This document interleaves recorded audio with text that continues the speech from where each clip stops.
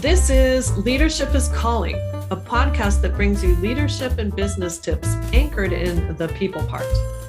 I'm Annie Hyman Pratt, CEO and founder of Leading Edge Teams. Hello, everyone. I am Annie Hyman Pratt, and you are listening to the podcast Leadership is Calling. And today we are going to talk about prioritization. Prioritization is something that I hear about from CEOs and high-level leaders all the time. And it usually sounds something like this. If my team would just learn how to prioritize better, we could actually get everything done, do a better job, and we'd never be overwhelmed. Okay, so maybe you've heard something like this in the past. Or maybe you've even said something like this, or at least thought it in the past. I know I have. But I want you to know that it's not crazy that things don't happen that way. So prioritization seems like it should be the miracle cure, but in reality, it is way too simple a concept. It doesn't cover enough to actually be helpful. And what I mean by that is when you tell the team to prioritize, okay, let's think about that. The first thing is prioritize based on what? Is it going to be based on what should have happened yesterday?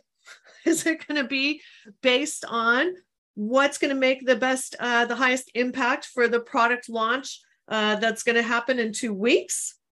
Should they prioritize based on the huge growth plan that you guys have for next year? Prioritization sounds good, but in reality, it's actually not easy to do because you need so much information to allow you to make good choices. And that's what prioritization is, right? It's basically saying, what should I do first? What should I do next and next? And what that is really all about, because it's not really about the rank of the things we're going to do, as if, we just rank them and we do the top things and whatever falls off the bottom is fine. Okay. Because that's one of those things of, I usually have leaders who say it's going to be fine if things fall off the bottom. And you know what? When it does happen, they're not fine. Okay. So what prioritization is really all about is allocating resources, allocating your resources based on the positive impact that those resources are going to have now for what's happening now. And even more importantly, what's going to happen in the future. And to make those good decisions, it's like, think about it as if you have 100 points. Okay, that's your resource bucket. And resources are everything from money, people, people's time, people's energy, people's focus. If we could have somebody be 100% productive all day, every day on, difficult math, that'd be awesome. But that's not how it works. People have only a limited amount of what they can accomplish in any one day, right? In any week or month. And as much as we want to optimize that, right? Let's not have it go down from what's a good level. We can optimize that, but we can't make a ton more on the spot. We can certainly get more efficient at the things we do. But if this were a sport like basketball, it's not like we could fit in 200 more games in the season and everything would be fine.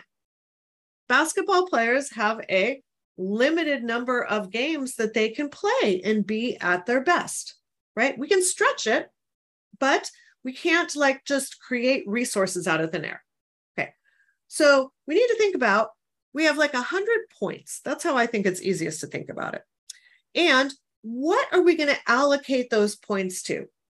Because if you have something on the list that you're not going to, we don't have room for any points, then you're going to have to make a real clear decision about, we're actually not doing that. We're not doing that right now, at least. And the best way to allocate those points is based on the impact. So it's like, what's going to have the highest impact on what we're doing now, on what we're executing, okay? Not what we should have executed yesterday, but really looking at the picture of, well, we got done so much from, the past. If we were dropped out of the sky today into this project, what would we really do from here, right? The common way of phrasing this is the sunk costs are sunk. What we did in the past, we can't undo or redo. So now we're in a situation where we want to look at, given where everything is now, what kind of impact could putting resources on this make? It could be that you want to put half your resources for the next month into the current product launch that's happening, because you think you can double revenue that way. Okay, perhaps you want to put in 20% of the resources and you still think that you can get, like a 70% increase or something. That might be a really good investment. But you need to think about it in terms of, I only have 100 points to kind of place my bets. And importantly, you can't use, or I shouldn't say you can't, you can, but you won't be successful in the long run if you put all your points on the current projects.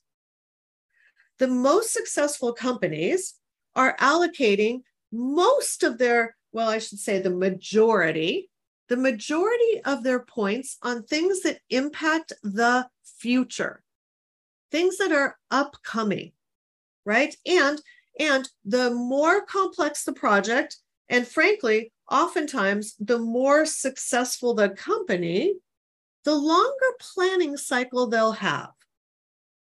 Because the thing that actually ends up saving resources and increases performance at the same time is to have time to think, to evaluate things, to test, to take a step and be able to look at what happened, gain new information before taking the next step on a project, right? All of that needs some time. It also needs, it's the first thing it also needs for people to be able to make good decisions, whether for the short term or the long term. It also very much needs the people making those decisions to have really solid understanding of the context in which they're making the decisions. So what I mean by that is, why are they thinking what they're thinking, right? Like, do they know what the best outcome looks like?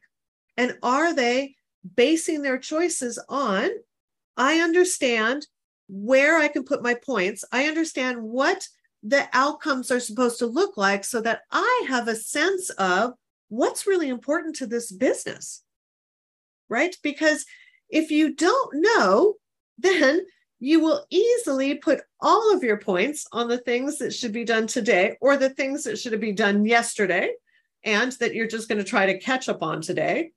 And you won't be able to put points on things that that really are important to your business success for the future, and that you need to understand what that is, right? You can't just understand the picture only right now and be good at prioritizing. I hope everybody can see that.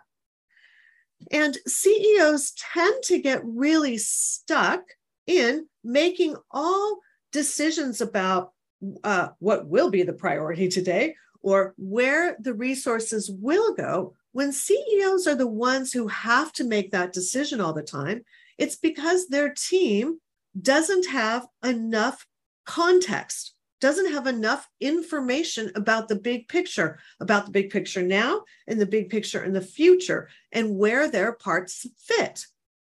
Because then without that, you're asking them to make a decision based on like a third of the scene, right? The scene of what's happening exactly today is a third or less of the variables that you need in good decision making. You need to be thinking about how is this launch, for example, this product launch, how is this product launch performing compared to how we wanted it to perform? And let's say we needed a product launch to do $1 million, and we can see that it's on track to do $850,000. Okay, so the question is, should we take more resources? We think we could probably get it to the million, but should we take some of our resources, some of our points that are on the next launch, which is supposed to be $2 million, should we take some of those points off of that project and put it onto this project for 150? And if you don't know anything about the next project or that it's supposed to do $2 million, if you don't know how that really works, you can't make a decision of should we live with the 850 or should we pull some resources back to this project so we can make a lot more now, right? We don't have any sense of what's that $150,000 worth. If the next product launch is supposed to be $5 million, so I'm just using kind of big round numbers to make the point here, but if that next project is supposed to be $5 million and you have reasonably good confidence in it, you might not want to pull any points back to this current project because you may even think like, yeah, we could get another 150, but maybe we'd only get another 50. And if we only got another 50, well, that's certainly not worth pulling some resources back. So I hope that you can see that the prioritization game is really all about where are we going to put the resources, because we have a limited amount of them. And frankly, people are one of our most limited resources, because people have like they're on like a productivity curve. It's like they can do a lot, you add a little more, they can do a lot more, you add a little more, they can do great. But when you add just a little too much, their productivity actually goes the other way. And not only will you not get maximum productivity, you will spend a ton more resources on worse and worse results. And we don't want to do that. So we have to have an understanding of the resources. And then the second thing we have to really understand is, what are we expecting to happen here now and in the future? And how do we want to allocate those points? And to do that, you got to understand all the context. You have to understand, what our goals are all about, some of the at least big picture details of them, and how what we're doing impacts that, not just now, but also for the things that are coming up in the future. I hope that makes good sense. And the next time that you're thinking about telling your team to prioritize better, I think maybe a great thing would be to ask them a couple questions instead. To ask them, hey, how are you allocating the resources right now? Like, if this were a pie chart, tell me about how much you have doing, project A, and how much are you using for project B, and, how much time do you spend on maybe email and administrative stuff? How much do you spend on this future project that we just started? Just, give me a sense of what that looks like, and share with me why you think that's the right allocation, and if you have had ideas about doing it differently. I think that is a great way to approach someone, because you're asking them to share their thinking. And that way you can join in their thinking instead of giving them a demand like prioritize better, which I promise you, nobody really knows what that means.